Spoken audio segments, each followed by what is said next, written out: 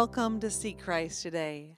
I'm Beth Fernie Johnson, pastor at St. Stephen in Sylvania, Ohio.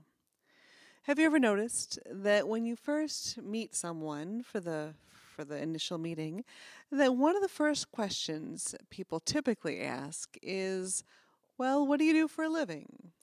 And often we make assumptions based on people's answers. And some of those assumptions have to do with economics, don't they? If somebody tells us they're an investment person, we think, oh, you must have money. And if they give us another job title, we probably think, oh, you don't have much money. Our culture always seems to think that more is better. So the more possessions we have, the more money we have, all those things are better for us. Well, it was much the same way in Jesus' world as well. But today we have a story in Mark chapter 10 of a young man who comes to Jesus and says, "What must I do to inherit eternal life?" And in verse 18, Jesus says to him, "No one is good but God alone. You know the commandments. You shall not murder. You shall not commit adultery. You shall not steal. You shall not bear false witness. You shall not defraud. Honor your mother and father." And the man says to Jesus, "Teacher, I have kept all these things since my youth." And Jesus, looking at him, loved him and said, "There's only one thing you need. Go sell what you own and give the money to the poor, and you will have treasure in heaven. Then come and follow me." But the young man is not able to do this.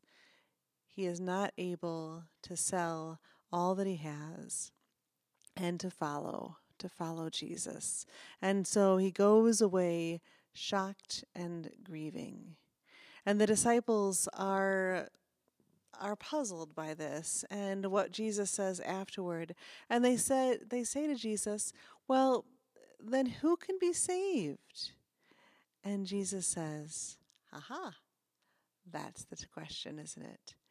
We human beings cannot be saved on our own. We are saved only through God's grace. There's nothing we can do, nothing we can earn. We can't have enough money to buy our salvation. We can't have enough good works to deserve God's love. That all comes as a gift. It all comes as a free, undeserved gift from God.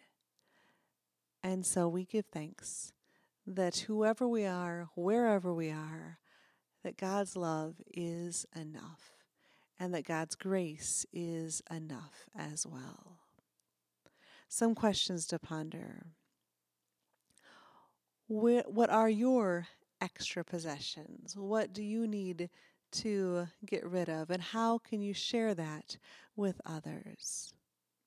A second question. What is enough for you? What is enough? Where have you seen God through people's generosity this week?